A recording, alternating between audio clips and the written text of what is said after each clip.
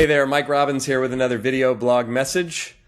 This week I want to talk a little bit about miracles.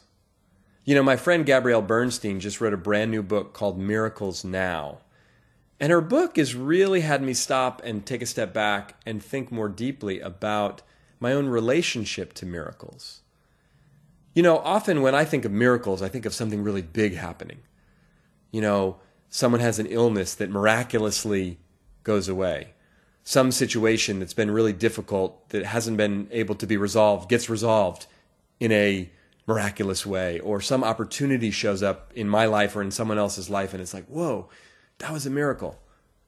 But miracles are really happening all the time and we have access to them. It's often a function of our perspective. You know, Albert Einstein has that great quote where he said there's really only two ways to live life. One as though nothing is a miracle, and the other as though everything is. And I think he's so right. But as I've been reading Gabby's book and I've been thinking about this more deeply, I realize that oftentimes my own relationship to miracles or my own sort of understanding of what it is I think it's got to be some big, extraordinary thing. But in reality, as I've been learning from Gabby and realizing for myself, we can make simple, subtle shifts on a daily basis that can not only create less stress for us and more flow and more abundance in our lives, but allow us to be open to receiving miracles and experiencing them all over our lives. So there's really three things that we can do, I think, in order to create more miracles in our lives. The first thing we can do, that we have to do essentially, is to be open to them. Be open to miraculous things showing up. Be open to things manifesting themselves with ease. You know, someone said to me not that long ago related to this whole miracle thing, you know, Mike, a miracle is anything working out better than you expect it to.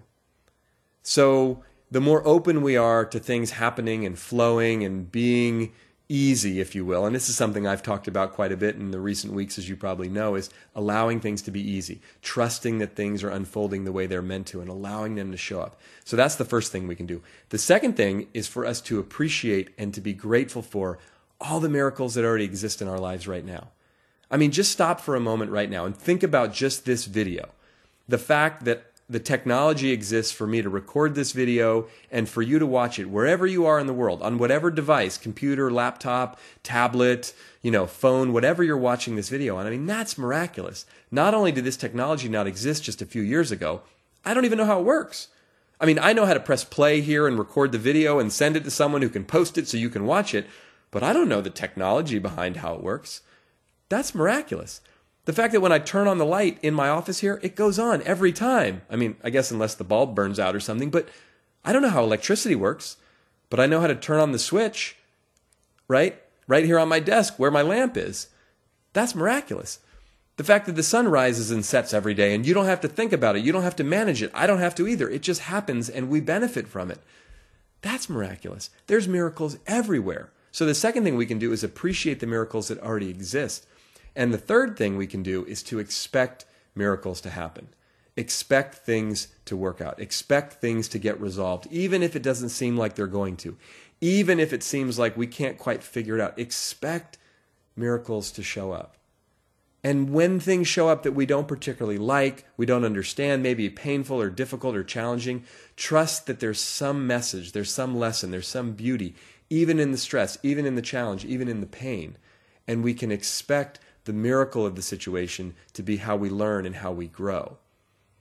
If we're willing to do those three things, be open to them, appreciate the miracles that already exist, and expect them to show up in our lives, miracles can be everywhere in abundance, all over the place.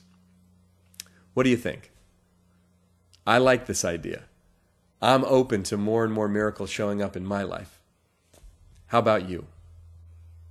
Thanks for watching. Until next time, let's expect miracles to show up in our lives right now.